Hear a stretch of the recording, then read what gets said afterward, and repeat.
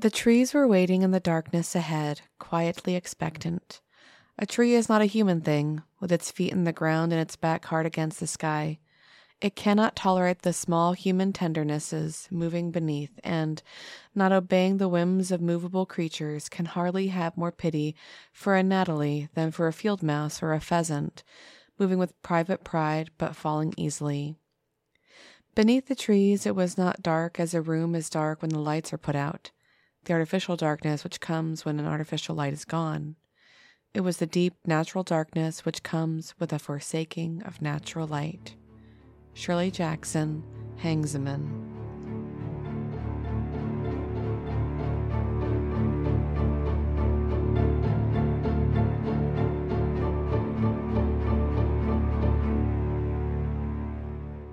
Welcome back to this week's exit. This week's exit. We're out. Bye. See you later. Boy, am I embarrassed. There's a first for everything. Welcome back to this week's... I give up. Welcome back to this week's episode of The Well House Exorcism. I should have written this in the script. I am your host, Puckwa PJ. Thank you for saving us. As I'm like crying. I'm not going to cut any of that. All right. Hi, this is your ghost of the host with not the most, Shanna. Oh, the boy. most attempts at an intro. I'm just broken. It's been a week. Carrie gets it. Yeah, Carrie gets it. Jackie gets it. Penny gets it. They know what I'm going through. All right. Anyway, so welcome back to this week's episode. It's so nice to see you down here in the basement, PJ. Hello. And I'm glad you said Puckwa PJ, because I might be mentioning the Puckwa G again. I know. Your brethren are going to be making an appearance on this episode. Yeah, just because I took the name doesn't mean I'm related to them. The little people? Well, this week I want to discuss something nice and creepy that Penny suggested. Initially, I thought it would take 2 episodes, but I think I can do it in 1. Challenge accepted. Pretty much. So before that, we are doing our giveaway. Yep. I took a picture of everything except for the board game you want to add. Yep. Okay. So, watch out on Facebook. We'll have the picture minus, or are you going to put a little screenshot of the game on top of it? Yeah, I'll add a picture of our version of the game because we have a copy of the game too. Okay. And so it'll be a combined Games Overboard and Well House Exorcism. Yeah. Can I explain how the game works really quick? Because it's super easy. Yes, go ahead. So the game is called Boop. And you have the game board looks like a quilted bed. It even has a soft bed cover that you put on the box. That's pretty nifty, I'm not going to lie. And so your goal is to put kittens on the board, and every kitten you put down pushes every other kitten next to it away 1 space. So you have to be careful where you put them because you might boop someone off the edge of the bed. And your goal is to line up 3 of your kittens in a row, and then they upgrade to cats. And then you have to get 3 cats in a row. And then that's it, you win. I want to boop its nose. You boop the snoot. It's adorable. And you're going to get the Halloween version? Yeah, the Halloween version where the cats are sitting on jack-o'-lanterns or dressed as ghosts, and it's called Boop. They're 5 O's. And it's a 2-player game, correct? It's a 2-player game, yeah. Oh, that's so sweet. We can play together, just you and me. Yeah. Anyway, so tonight my references are going to be from Wikipedia. I'll put that first. It's a joke. Legends of America, The Vermonter, Mental Floss, The Vermont Daily Chronicle, TheTravel.com, Listverse, Obscure Vermont, and Grunge. Just Grunge? Yeah, .com. So, and there's a couple of things here and there kind of smattered throughout that I didn't take a lot of stuff from. So they get just a little snippet in there. Because this week, do you know what state we're going to? Vermont. What a good guess. I know. We are going to discuss I have a gift. The Bennington Triangle. Oh, okay. Not the Bridgewater Triangle. Okay. Not the Bermuda Triangle. Not the Alaskan Triangle. Nope. You excited? I am. All right. Do you know anything about this? I've heard of it. That's it. That's literally all I know. I had never heard of this until Penny said, you got to do an episode on this. Because there are triangles all over the place, like the Alaskan Triangle is another one. I think Pennsylvania has a triangle. And I think that... I know, yeah. I think that it's being uncovered currently in that conversation from Folsom Rejects. Yeah. Yep, I think that they're going to find that there's a triangle. Anywho. I mean, yeah. No pressure, full sends, but you got this. Keep digging. Yeah, because when you listen to the story of the Bennington Triangle, you see a lot of, I saw a lot of comparisons to the Folsom Rejects and like the research that we had done and the missing persons. So I think you're going to notice it too. Okay. Oh, yeah. So what is the Bennington Triangle, PJ? It is centered. A triangle. You know, it actually is. Wow. Not a rhombus. Wow. It could have been a trapezoid, but it chose triangle. Yeah. What if there's a fourth point that we just haven't found yet? Maybe it's a quadrilateral. But I want it to be a trapezoid. Okay. Well, that's a fourth point too. I know some math. Moving on. It's still quadrilateral. Moving on. Trapezoids are quadrilaterals. The Bennington Triangle, centered around Glastonbury Mountain. Penny will tell you. In Vermont. She doesn't teach geometry. Simple shapes are beyond her. Penny, I know you're listening. I'm just a simple middle school math teacher. I can't do shapes. With all of my multiple degrees that she has. Is this a rhombus or a trapezoid? I don't know, Timmy! It's a shape! I teach pre-algebra. Actually, she teaches Honors Algebra 1. Honors Algebra 1. There it is, see? 8th graders. It's supposed to be pre-algebra at that age. Not when you're in honors. Well, yeah. They're taking the Keystones a year early. Moving on, it is centered around Glastonbury Mountain in Vermont. Oh, right, the triangle, yes. And it has long been known for strange events, including UFO activity, Bigfoot sightings, strange lights and sounds, and it is also the location where at least 5 people disappeared between the 1940s and 50s. Okay. Interesting. It's a short time frame. Yes, and there's more to that story. The area is even said to be cursed, according to Native American lore. So yeah, I'm going to be bringing up my Native American stories here.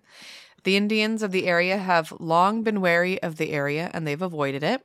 And an Algonquin legend warned of a malevolent stone in the mountains that would open up and devour anyone unlucky enough to step on it. Huh. So obviously I want to go.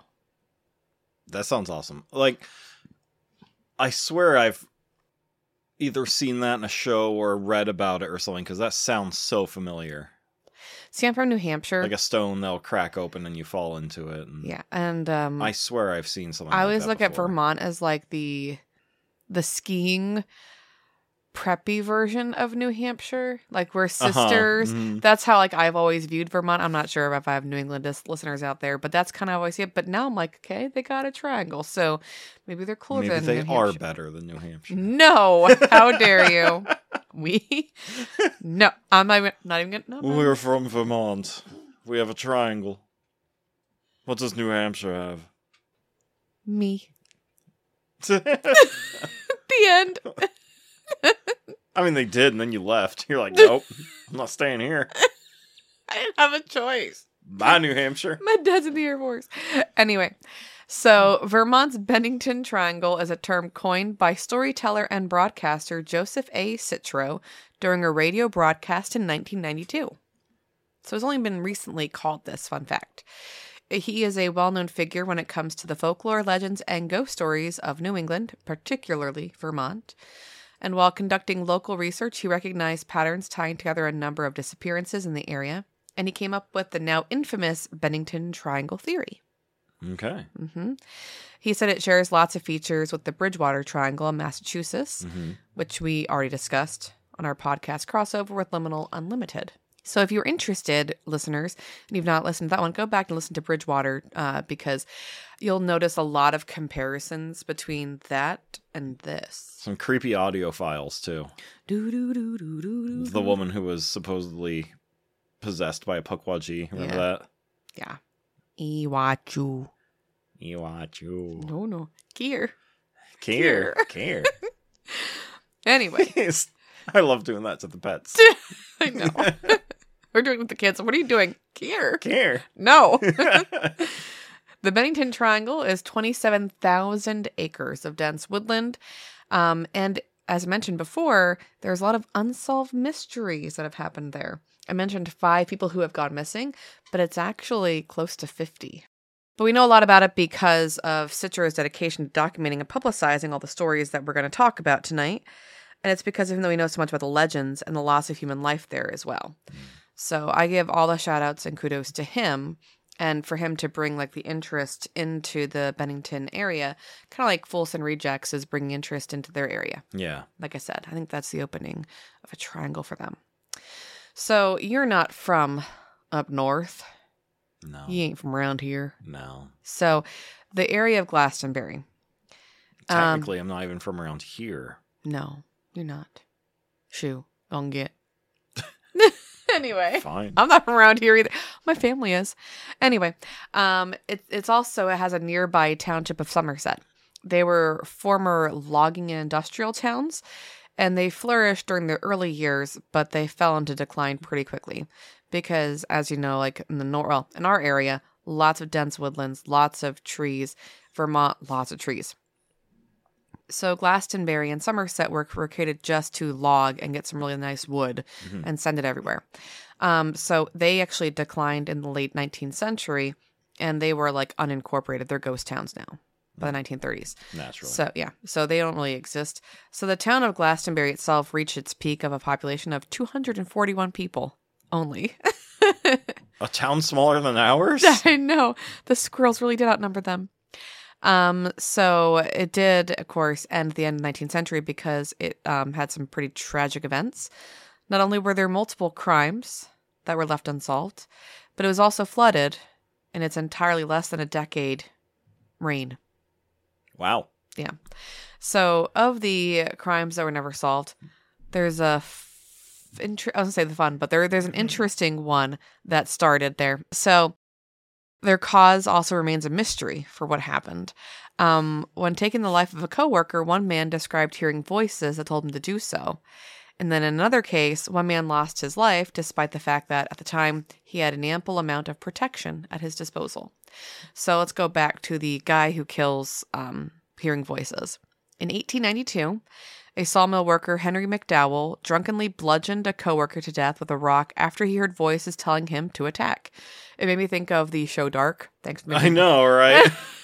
you watch, but yeah, you just happened to see the one episode where with the rock. Thanks, Carrie and Tom. It was a happy bit. No, but yeah. Sure, I'll try with this show. So, oh my gosh. No surprise, he is committed to an asylum because he heard voices. Yeah. But then he managed to escape and vanish, and no one ever saw or heard from him ever again. Yeah. So, mysterious. The voices called him back. I don't know. And then 5 years after that murder, another strange one happened. John Harbour was a prominent Woodford citizen who went into Bickford Hollow, which is just south of Glastonbury. He was out there hunting. He was shot by people or person, we don't know, unknown, but they found his fully loaded gun just next to him, and it looks like he had been dragged several yards before he lay in his final resting position with his fully loaded gun. Those who investigated his death were left wondering why he was easily shot and why they left the gun there. Yeah, those are valuable pieces. Yeah. Why wouldn't you just take that with you? Why would you do that? So this murder has gone unsolved, and obviously will just remain that way. We're not going to be able to find out 100+ years later. So you could say that maybe he trusted the person or persons who shot him, and that's why he didn't pull his gun out or whatever or shoot them, because he trusted them. And I think you could discuss that murder away. The voice is one. The previous one's creepy, but he could be crazy.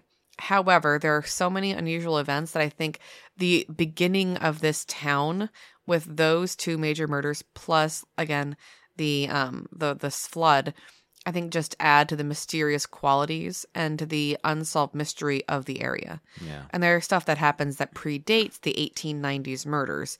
So putting those murders out first because they're white settler or white culture. But then we're going to go backwards in time to the Native Americans, and then we're going to go forward into more present day. Okay.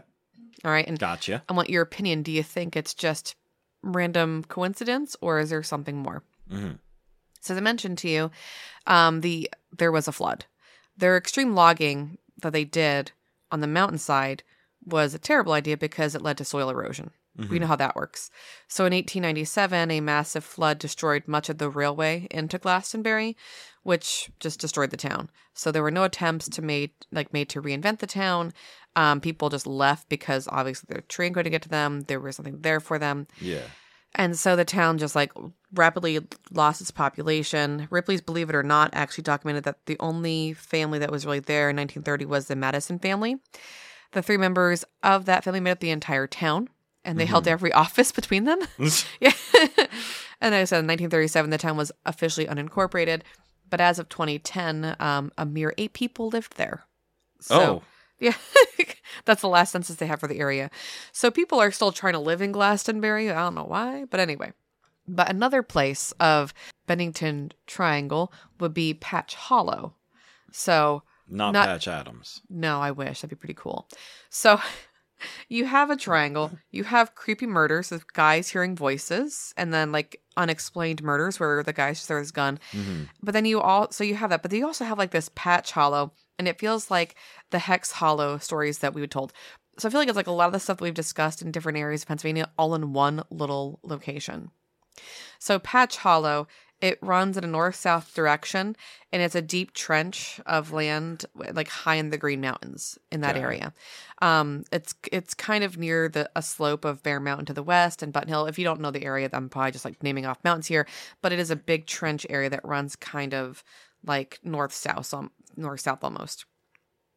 But anyway, in the middle of that densely wooded area is a large swamp, and its green waters occasionally have dead trees twisting up and outwards of it. So it's kind of like skeletons reaching out for you. Nice. You can't make this look any creepier. But that's the bowl of this trench is that. And then in 2008, a beaver dam broke with such force that it sent a large waterfall of water flowing down the steep hillsides, and it carved this jagged gorge into the land, and it took out a chunk of Route 140. And what's crazy is these large boulders went down with it, and they still rest alongside the roadside. So you have this hollow that is super unsafe, and it looks creepy AF. All right, that's all I gotta say is it is not an easy, safe place to be. So anyway, when towns were being settled, the first roads were being cleared. Obviously, they built through the highlands, the mountains, because valleys were prone to flooding, as you see, and washouts, as you see with the boulders. But in any case, at one point, Patch Hollow was on the main road through town. So a really important area. And if you go into the book, History of Wallingford, Vermont, by Walter Thorpe, he writes that there was a settlement there of at least 5 families, but there are no clues that are left that would point to the bloody struggle that happened there. Well, obviously, the beavers declared war on humans. I knew it. They tried to disrupt our trade routes by breaking the dam. Of course. So then they attacked the Thorpe family. Because Walter Thorpe wrote the book, but he didn't live there. Oh, okay. I'm sorry. Yeah. Well, Thorpe uncovered the beaver mafia. Yes. There it is. Yes. Or beaver assassins. We all know they're mafia per se. Was it? Yeah. It's okay. Because this was their logging business, and we were encroaching on their logging. Yeah. Figured it out. All right. You heard it here first. All right. So again, Patch Hollow, it already sounds creepy. Not a great place, I think, to live. Yeah. But then something terrible and tragic happens on May 11th, 1831. Okay. Okay, so 60 years before, some guy bludgeons another guy to death with a rock. Gotcha.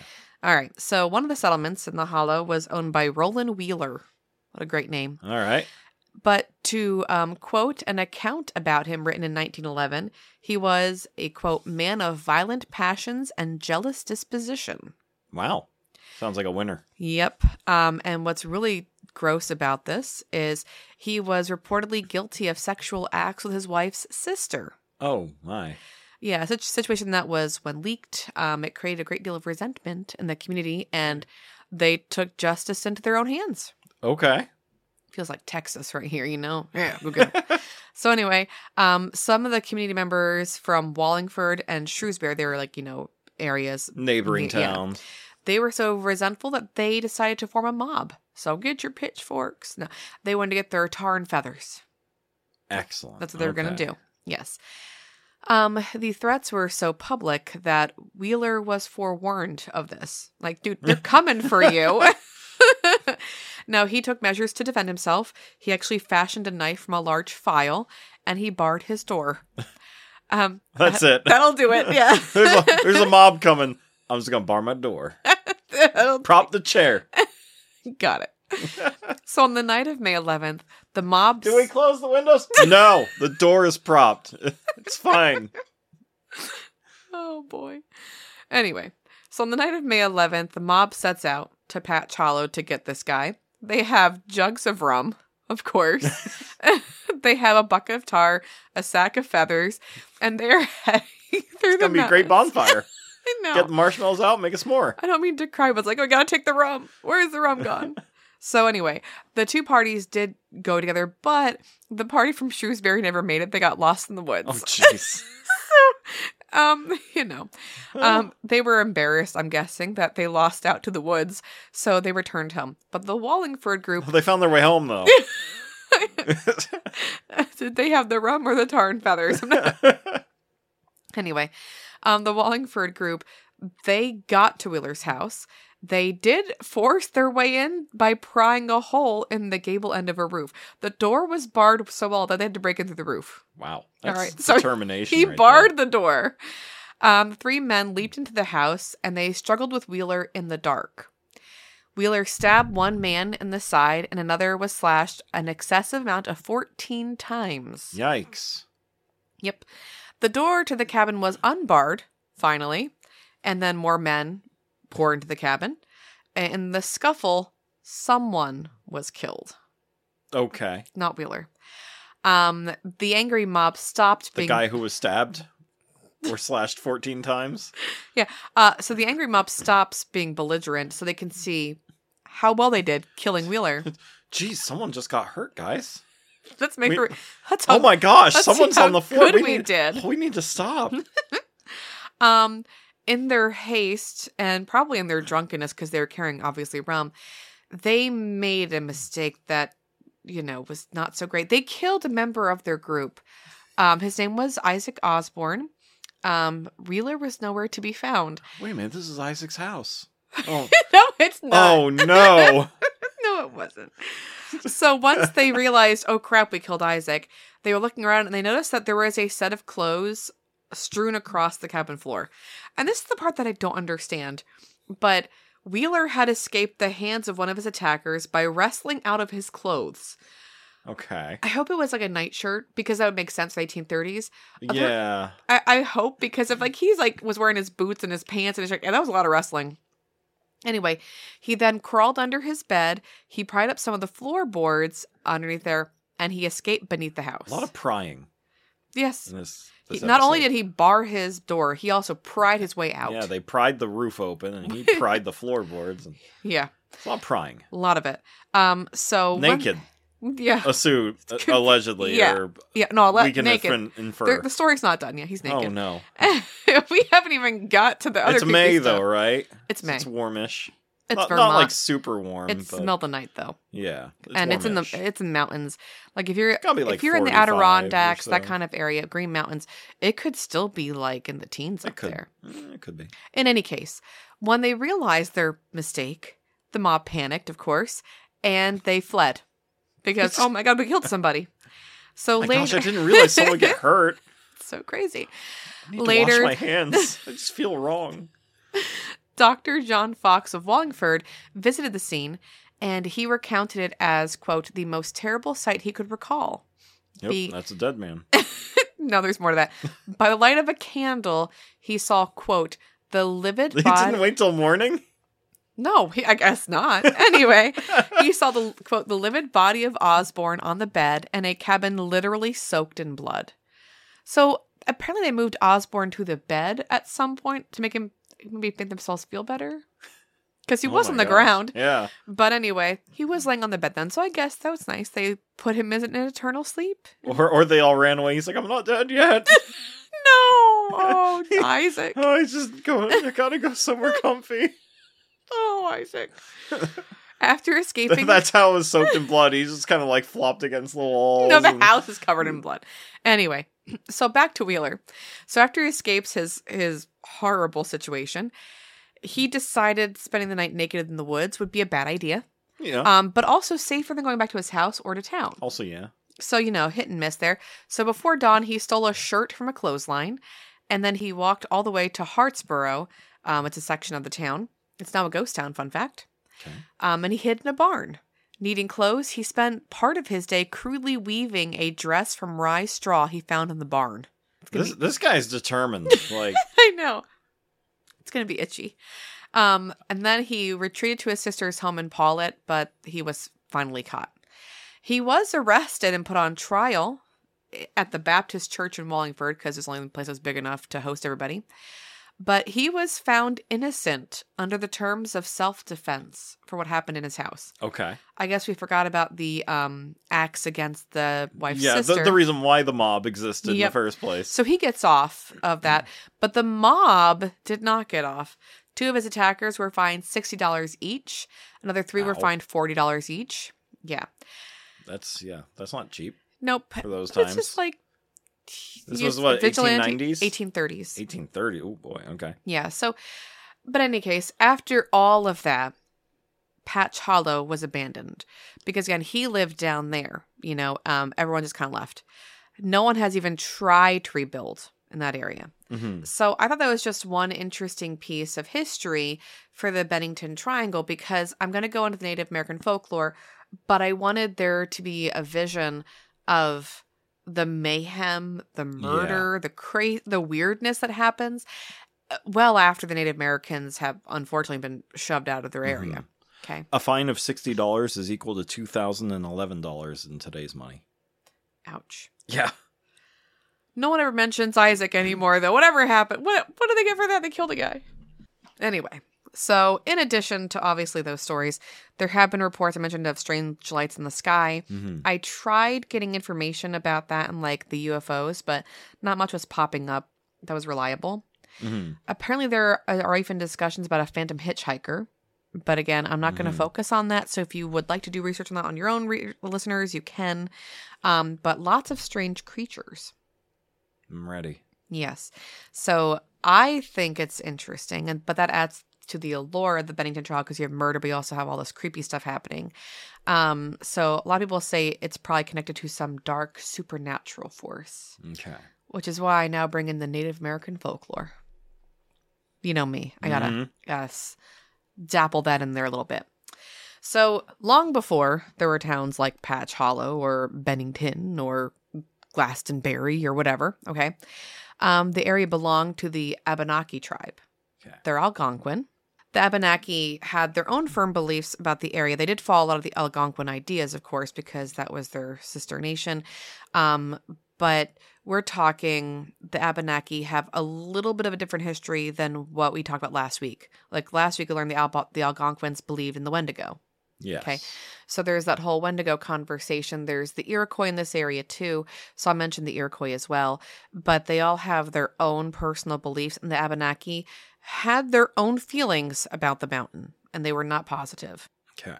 So first off, they believed their god Tabaldoc dwelt at the summit of Glastonbury Mountain. Which you think would be great. Unless he wasn't a good god. No. It was yeah, they believed that the whole mountain was cursed because, quote, the 4 winds met there in an eternal struggle. Now, while that's called a myth, it's actually kind of true. Like, if you go up on the mountain, the wind patterns are crazy, apparently. Mm-hmm. And you can have weather up there that's like pouring down. There are stories of like pouring down rain. Like crazy, you can't see in front of you. It's that torrential. And then you get down the mountain, they're like, it's bone dry. We didn't have any bad weather. What are you talking about? So like it's just really, really unsafe up there. So maybe you could say that maybe their myths come from the truth of that. Yeah. Well, especially like, mountains are always windier by nature, so. Yeah. But the wind in the area is volatile. depending on the conditions. So again, like you said, that at an ISAT, like it kind of fuels their belief. Yeah. So along with the four winds contradicting one another on the side of the mountain, they also believe that there was a man-eating rock up there, which I mentioned earlier. It is eager to consume any person who steps foot upon it. Now, as reported by David Russell of the X Project Paranormal magazine, a person would stand on the rock to survey the area from the highest point and find themselves suddenly swallowed whole. The person would never be heard from again. Whee! I'm going on an adventure. So I guess, like, there would have to be stories of people seeing this happen for the myth to exist. Yeah, like, why would they invent this rock? Exactly. Right. Or else it's just... Because a lot of the myths that you hear, and I hate to use the word myth, but the folklore that you hear, it's literal. It comes from somewhere. You know, folk literature is called that because we can't prove that it's true. Yeah. Even the Bible is folk literature. You know, people believe it's real. Obviously, we're Catholic. We believe it. You know, we believe in the Bible. But it has to be labeled under folk literature because it's been passed down by generation, orally initially. So like you said, like there had to have been something that happened up there for them to believe for the this story rock to exist, yeah. And if you go back to the Bridgewater Triangle conversation, same thing with Bigfoot, all right? Which is where I'm going next, okay? Because there's always this discussion of portals and vortexes. But the Abenaki also told stories of a large, hairy, half-man, half-animal creature. And there were multiple creatures like this, actually, because they all lived throughout the region, and they would threaten the inhabitants of the area. So yes, Bigfoot is mentioned in their lore. Again, very similar to the Bridgewater Triangle, but we know that Bigfoot from that lives in and near swamps because water is a conduit into their world and vice versa. That's how they travel between our world and their world. Yes. Well, there's a swamp, if you didn't catch that, in Patch Hollow. But this Bigfoot it's interesting. When I was reading about it, it's not your usual Bigfoot story. Okay. So I actually went on the National Guard website, no joke, to find out about Bigfoot. And so this is what they say. Bigfoot is known, and yeah, again, National Guard. I'm not kidding. I love this. Bigfoot is known by many titles with many different cultures, although the name Bigfoot is generally attributed to the mountainous western region of North America. The common name Sasquatch comes from the Salish Sasquatch, while the Algonquin of the north-central region of the continent refer to the Witigo or the Wendigo. Other nations tell of a large creature, much like a man, but imbued with special powers and characteristics. The Ojibwe of the northern plains believe that the Rougarou appeared in times of danger, and other nations agree that the hairy apparition was a messenger of warning, telling men to change their ways. And we'd mentioned the Ojibwe last time we were on here in the podcast, and because we're discussing Wendigo, because there's a lot of the lore kind of like mixes together for Bigfoot and Wendigo, even though they don't look the same in any way. They kind of all go together in these different religions, or they discuss them. So the Iroquois also kind of lived in this area. While we know the Abenaki were in this general Bennington Triangle area, the Iroquois also kind of dipped down into that area. And they had their own beliefs of Bigfoot. So the Iroquois of the Northeast, which is us, they viewed Bigfoot as a messenger from the creator trying to warn humans to change their ways or face imperative disaster, which is kind of what we mentioned with the Bridgewater Triangle. Yeah. So go back to the Wolgaru thing. What did they say about that again? In times of danger, they agree that the hairy apparition was a messenger of warning, telling man to change his way. So very similar to the Iroquois. So the Iroquois called it Wolgaru? No, the Ojibwe. Okay. Because there are, I believe it's Australian tribes that believe in the Wolgaru. Interesting. Yeah. I learned that from Otherland. Of course you did. Anyway. but you know, he heavily researches his stuff and all that. But well, and again, like when I teach, folk literature, and when I did teach it to my 11th graders, and you're looking at creation stories, it's amazing how when you look at the creation stories of like every culture, they're all eerily the same. Mm-hmm. Yeah. And when we read one of the creation stories, even from the Native Americans in our area for American literature, it's very, very similar to Adam and Eve, and then they're at a tree, and she eats the roots of it. She she's at the Yeah. roots of the tree for some reason. I'm not sure if she's eating or whatever. Yeah. But because she was touching and trying to abuse the tree of knowledge, she's kicked out. And so Yeah. she falls down a hole, you know, I mean, same with into our world. Pandora's box, too. It's, same kind of thing. Life was great until she opened the box and trouble was released into the world and all that. Yeah. It's these archetypes that repeat Mhm. over and over again. And so again, to have these archetypes over and over again, like, it's just kind of cool. And I think there's this, like, there has to be some kind of origination for all humankind, especially if you're looking at the Ojibwe is here in America. They didn't get to Australia. Like, Yeah. So how'd they connect? But in any case, so going back to then the Iroquois, we already discussed them a little bit. They believed in Bigfoot and the little people. They Okay. believe they inhabit the Adirondack Mountains. So they pass down stories about hunters who occasionally have seen small human-like beings. They assert, this is present day, like they still assert that the little people are out there. Mhm. So the Pukwudgie are going to get you. They're just not seen very often because the Iroquois don't spend so much time in the woods. Mm-hmm. And the woods aren't thick, dense forests like they used to be. Yeah. Same thing with Bigfoot. Yeah. They believe that Bigfoot could be there, but he likes really thick, old-fashioned, the old Mhm. original wood, and those trees have been cut down. Yeah. But the Iroquois regard both Bigfoot and little people as spiritual or interdimensional beings who can enter or leave our physical dimension as they please and choose to whom they present themselves, always for a reason. So there's no discussion of Pukwudgies being in the Bennington Triangle, but they could be. Yeah. I mean, mental illness aside, when you said the guy committed murder because of voices in his head, like, that's a big red flag for Pukwudgie. Again, Yeah. mental illness aside. you Yeah. know. That's the first thing you want to look for there. Yeah. But it's interesting. Yeah. So in any case, the Janoskwa is a Sasquatch that you find in Iroquois folklore.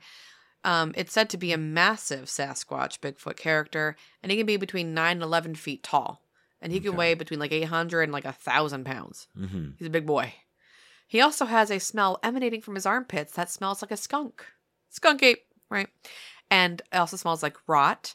And it's said to have skin and fur that is as hard as rocks. Hmm. Yeah, it's said to be extremely aggressive and territorial. And it was said to raid Native American camps and kidnap Native Americans in order to eat them, or would just twist their heads off and decapitate them. Sounds like something else I have read about recently. So Okay. Bigfoot, in this case, Yeah. scary. But Janoska translates actually into stone giant. Hmm. Yeah. And they believe that the rocky skin and fur could actually have been mud. So yeah. that's another belief that's coming out of the Iroquois folklore. Yeah. So you have the Abenaki who have a fear of the Bigfoot. You have the Iroquois legends kind of being passed in and around that same area. Mm-hmm. You have just over in neighboring Massachusetts, the Bridgewater Triangle, where you have Pukwudgie stories and whatnot. Yeah. So again, it's just that's a sister state Yeah. up north. So you got all that going on. Because that all sounds like the Kandahar Giant, which we can What's talk that? about in the later episode. Well, it's a short story. Do it now. So in 2003, 2004, early in the War on Terror, Okay.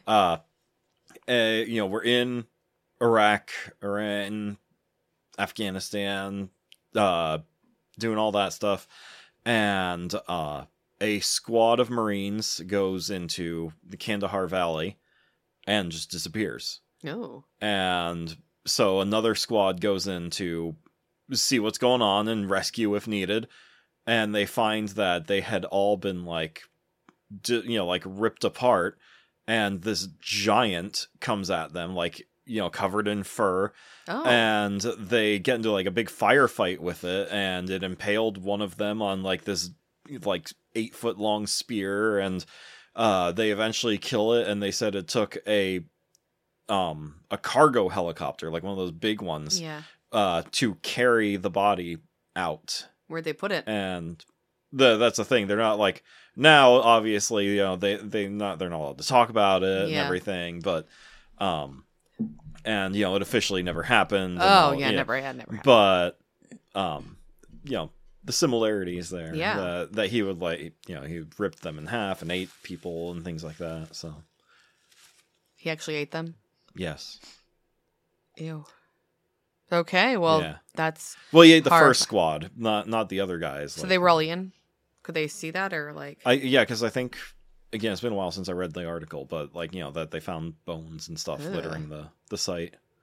Bigfoot's supposed to be our friend, but he's just like Well, a this Wendigo. is much bigger than Bigfoot's only supposed to be like 7 feet taller, so this thing was huge. This is the granddaddy of the Bigfoot. fact that like a regular helicopter could not lift its body, they had to get a big cargo helicopter to carry it away. Well, needless to say, Glastonbury Mountain was wholly ignored and avoided by the Abenaki due to their beliefs. And if that thing came at me, I wouldn't go up there either. Yeah, right? Now, they did use the base of the mountain for a burial site. So that was where they would go. But that was it. They didn't go anywhere else near the mountain. Mm-hmm. So I just, again, in that same area, you have all this other stuff happening here, voices. But there is also a story, an actual, like, it's documented, a story of people seeing Bigfoot in this area. Mm-hmm. So I want to tell this story from Glastonbury Mountain because it's one of the very first reported sightings. And it was in the early 1800s. A stagecoach full of passengers was forced to stop on a washed out road. So the stage driver, gets down and is looking around to see if they can get through. And he notices these humongous footprints in the mud, way too large to be humans. And then he is attacked by a giant creature who then knocks the stagecoach on its side. Obviously, the frightened passengers are scared, but they said all they could see were a pair of glowing red eyes before the monster roared loudly and then runs back into the forest. So then later sightings, same area, they saw a creature who was large, hairy, and very in charge. And very black, but stood over 6 feet tall. Wow. So not like, 9 to 11 feet, but still black, dark hair. Yeah. Creepy. And then there are more future sightings in the same area. Again, described with black fur, walking upright over 6 feet. As mentioned in Legends of America, witnesses claim the monster is similar in appearance to Bigfoot or Sasquatch. So I don't think it's a stone giant based on the conversations of how big it's supposed to be, but he's definitely cranky and he's angry. Based on our previous cryptid episodes, it's a black bear. Yes, it is a black bear. And I mean, yeah, exactly. But I don't know. I think they would know what a bear is if it attacks like the stagecoach. Yeah, and that's the story I always make when we do these stories. Like, you can obviously tell it's a bear. Yeah, it's Don't a bear. Cuddle. Like, you know the difference between it, but then there are people out there who'd be like, well, you're obviously talking about a bear. Like, it's tall, it's black, it's like it's a bear.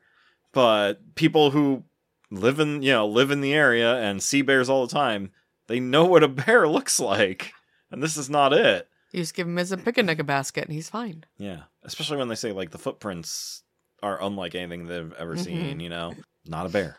Well, I don't want to go hang out with this Bigfoot. I'm scared by it. Well, if it's a bear, they have would murder you hang out mittens. with it then? No, murder mittens and snappy jaws. Yeah. Anyway, what else happens in there? Strange, creepy feelings. I don't mean like you're afraid of ghosts. So some visitors who go into the woods, they've reported like experiencing this very unusual and like unsettling confusion and dizziness. And it's not just like their ears buzzing. Mm-hmm. They just feel very, very, very dizzy. So in an interview with Bennington Banner, Robert Singley said that he was lost in the triangle when, quote, everything crescendoed into this weird sort of dizzying confusion. It just suddenly got dark and then it was like, where am I? What's going on? So almost like he's being sucked into some kind of a portal. But then he said that he sought shelter under a large maple tree, which was, quote, expelling a weird haunting energy. He was able to finally make his way out the following morning. They say they're all night, but others have not been as fortunate. People have gone disappearo in this triangle. But it's interesting that this dizzying feeling is mentioned because it's been mentioned multiple times by people. And so there's speculation that maybe this dizzying feeling is what's leading to missing persons. Yeah. But he says it gets suddenly dark and he's like, where am I? Yeah. I just find that to be kind of creepy. Like, was he like on the edge of some kind of like portal and kind of came back?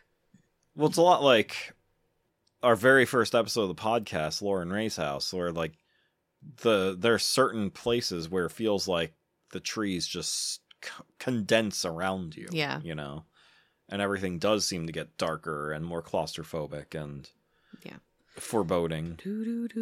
Well, this place is creepy enough, I'll tell you what. Yeah. But the Vermonter, that's a really well-known newspaper up there, they report that as many as 40 people have vanished in the triangle up there. But the most significant number happened in that time period, like 1945 to 1950. So it's a 5-year span pretty much. So in that 5-year period, you had Paul Jepson, who was aged 8, disappear. Frida Langer, 53. Mitty Rivers, it's a guy, Mitty, just so you know, 74. There was a guy named James Tedrod, who was 68. And then there was Paula Weldon, age 18. And they all vanished in that area. So very similar to the line of people missing in Pennsylvania. Yeah. But again, if you go back as far as 1873, there were reports of disappearances. So people have suggested that maybe they were caused by a time warp or an interdimensional portal.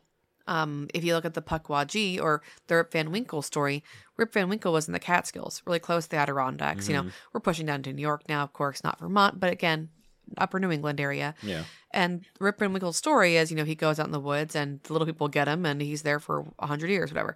So, like, it's interesting that because it sounds like the Pukwudgie. You know, they want you to come with them and then you just disappear. Yeah. Same with fairies in Europe. Very similar stories there. Yeah. So maybe I don't want to go to the woods out here. I'm just saying. Other theories suggest that it could be like a government experiment and a cover-up, of course. Others have suggested there's some kind of culty group out there and they're taking people. I don't really think it's a cult. I don't think it's a serial killer because the age gaps and the people that went missing were like all very different. Yeah. And then there would be an incredible amount of wrong place, wrong time, you know? Like, for you to be out there at the same time as the cult or the serial killer or whatever, like, that seems very improbable. Yeah. And some of the people who go missing are, like, really, they're good huntsmen. Like, that's like, they shouldn't have gone missing. And Same with the Bigfoot documentary we saw. Yes. Oh, that one's Missing 411. That still freaks me out. Like, they're all experienced hunters.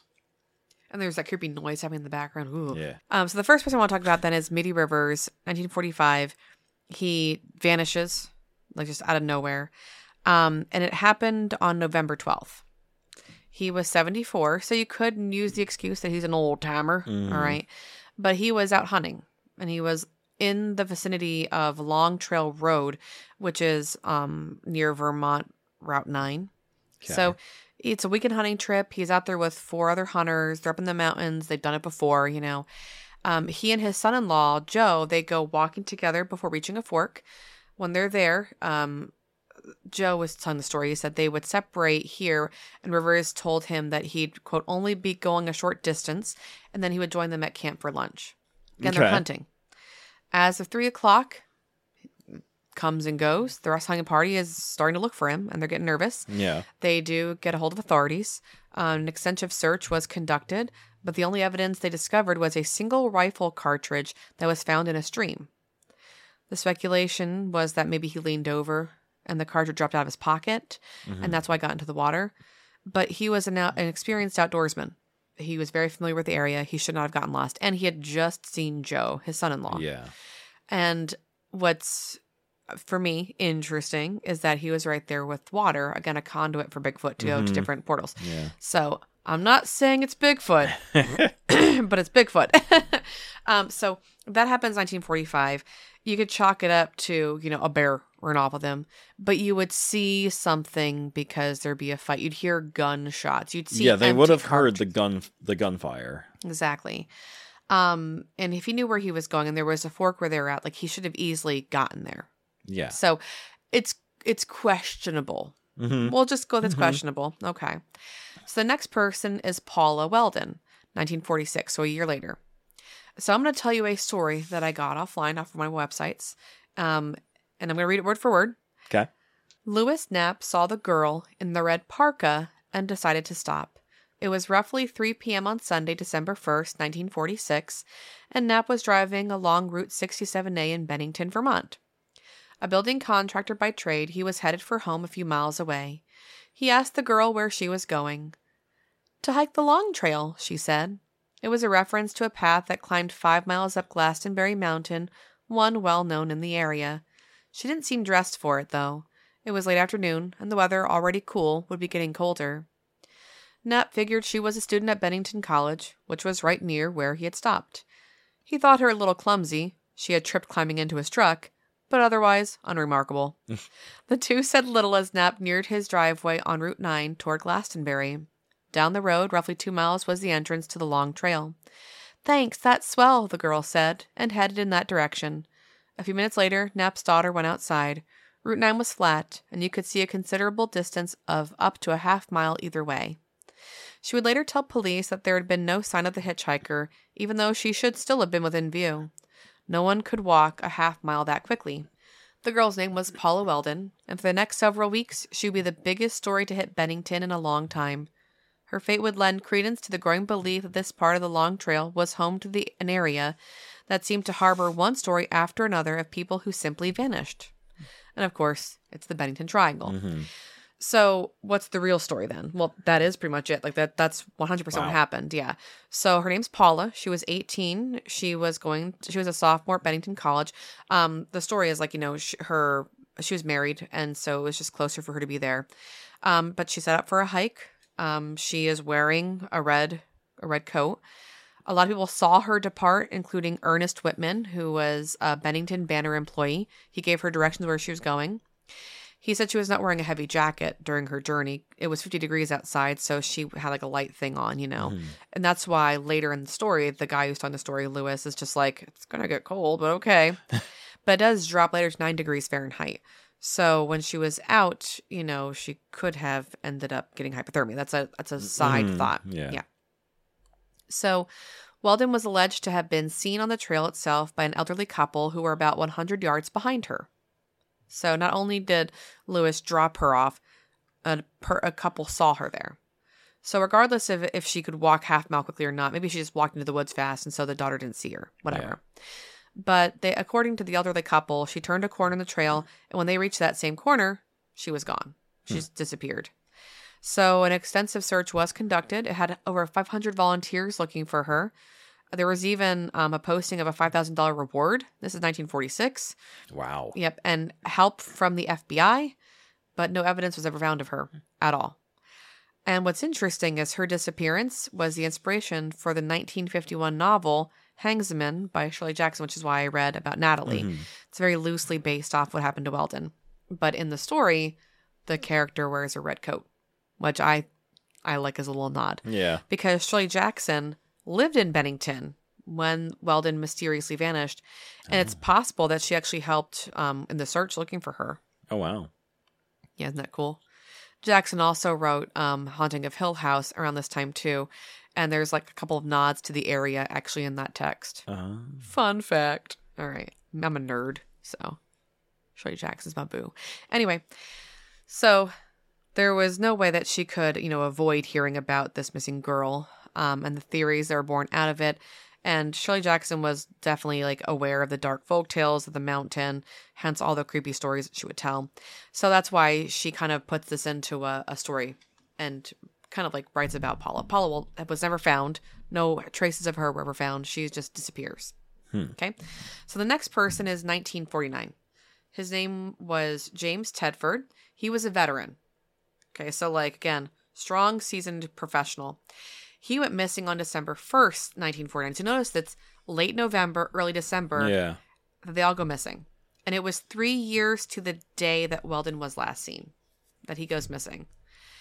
Yep. So he was a resident of the Bennington Soldiers' Home, and he had been in St. Albans visiting relatives and was accompanied to a local bus station, which was the last location that he was ever seen. According to witnesses, he got on the bus and was still on board at the last stop before arriving in Bennington. Somewhere between the last stop and Bennington, he just vanished on the bus. It's pretty cool. I'm not going to lie, it's pretty cool. His belongings, his luggage, all still there. There was an open bus timetable still on his vacant seat. But he's just gone. I've definitely heard of this. Right? Yeah.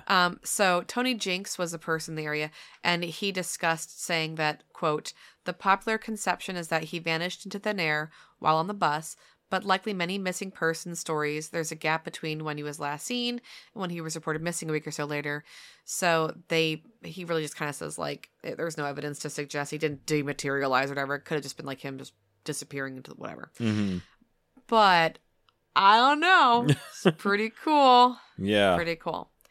So then, to me, probably the most notably depressing one is Paul Jepson, 1950. So again, just a year later. Okay. Now it's October 12th. Now the first person I mentioned missing was November 12th. So it's it's the fall. Mm-hmm. Paul Jepson, 8 years old. He accompanied his mother in a truck. She left her son unattended for about an hour while she was feeding some pigs. Oh my gosh. Okay. It's the 50s. And he's in a truck, so we should be safe. So when she returns, he's not there. Of course, she freaks out. She gets a search party kind of formed. They go looking for him. Nothing was ever found. Mm-hmm. He was wearing a bright red jacket that should have made him very visible. But according to one story, they brought in bloodhounds to track him.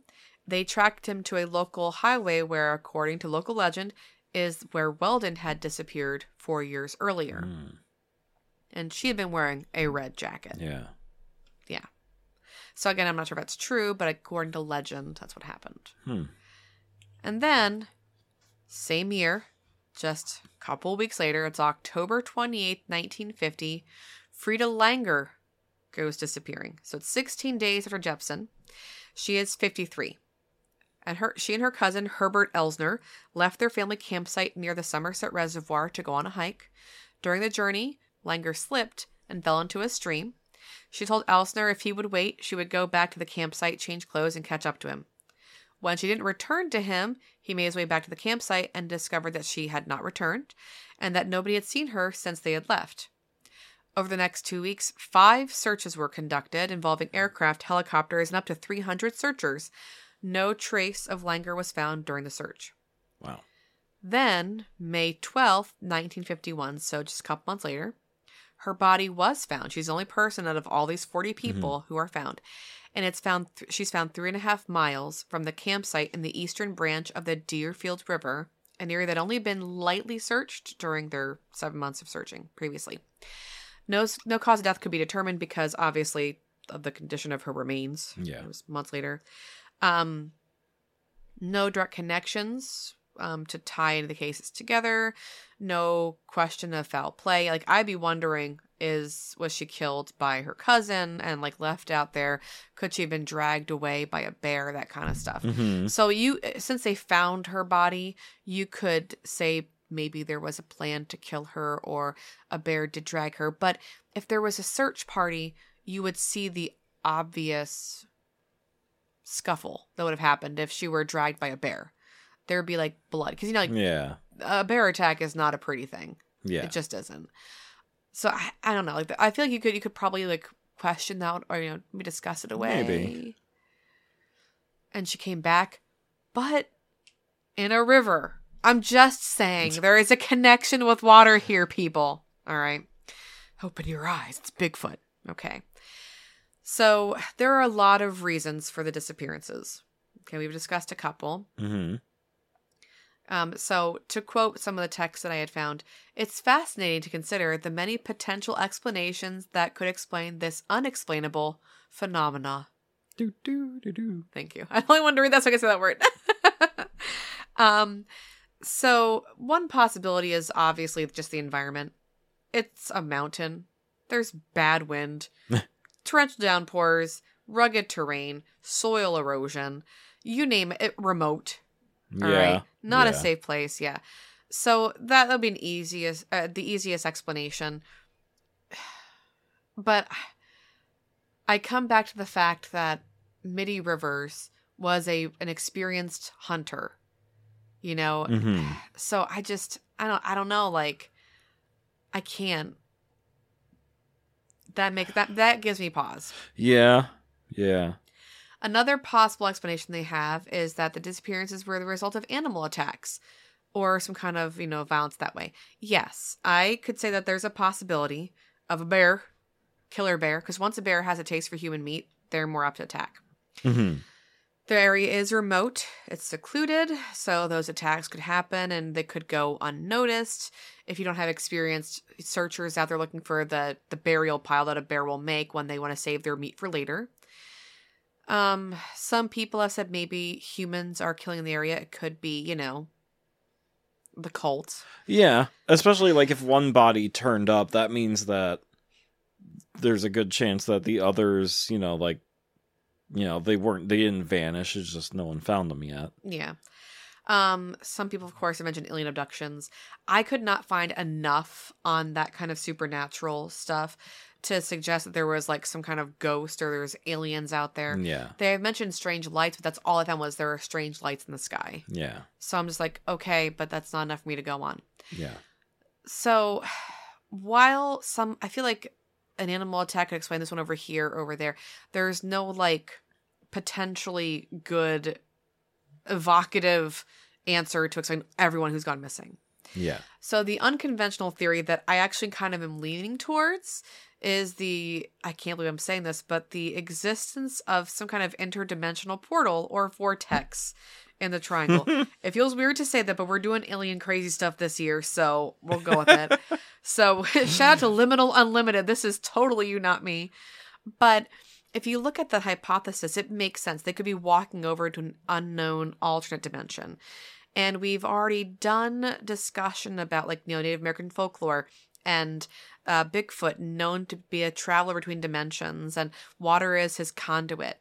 So I feel like that could be an attempt to make some kind of connection and explanation for the vanishings. So like I said, I'm not saying it's Bigfoot, but it's Bigfoot. Okay, it's probably his fault. Plus, this guy takes you off to eat you. So if it's that Bigfoot, watch out. Yeah. Watch out. All right. Another suggestion for safety, if we're going to go out there, we have to watch The Village. Listeners, watch The Village, okay? Because there is one common thread, if you didn't catch it, with many of these disappearances, it's the color red. 2 of the 5 people that I discussed were wearing red, all right? And it's become somewhat of a legend to those heading to the spot in the Bennington Trial that you should avoid wearing that color. Okay. It's the bad color. It's the bad color. It's exactly Oh, wait, it. I'm sorry. It is the bad color. No contractions. No contractions. Additionally, if you didn't catch it, many of the disappearances happened between 3 and 4 o'clock. Yeah. So just don't go out after lunch. Morning walk and you're fine. I guess. Also, listeners, if you haven't seen The Village, it's not a horror movie. Do not go into the movie expecting a horror movie because it's not. It was marketed poorly. I liked it. Oh, it's a great movie, but it's not a horror movie. Yeah. It's a dystopia. Yes. Well, it's supposed to be a utopia, but it's not. Yeah. Yeah. Because a utopia is not a utopia. Yeah. It is a Greek word meaning perfect place and no place. Yep. So, just so you know, it's not a horror movie. It's a drama about a dystopia. I cannot see his color. It's a quote from the movie. Anyway. Joaquin Phoenix in it, so good. Because that was Adrian Brody. Yeah. Bryce Dallas Howard. Because that came after Signs. Because yes. M. Night Shyamalan always uses the same actor at least twice. Mm-hmm. And so Joaquin had been in Signs, and then he was in that one, then he was done. Yep. And that Bryce Dallas Howard was in that one, and then she was in the mermaid thing. The Lady in the Water. That, yeah. We don't talk about that one. We don't talk, no. Anyway, another idea is that there's a serial killer out there. Mm-hmm.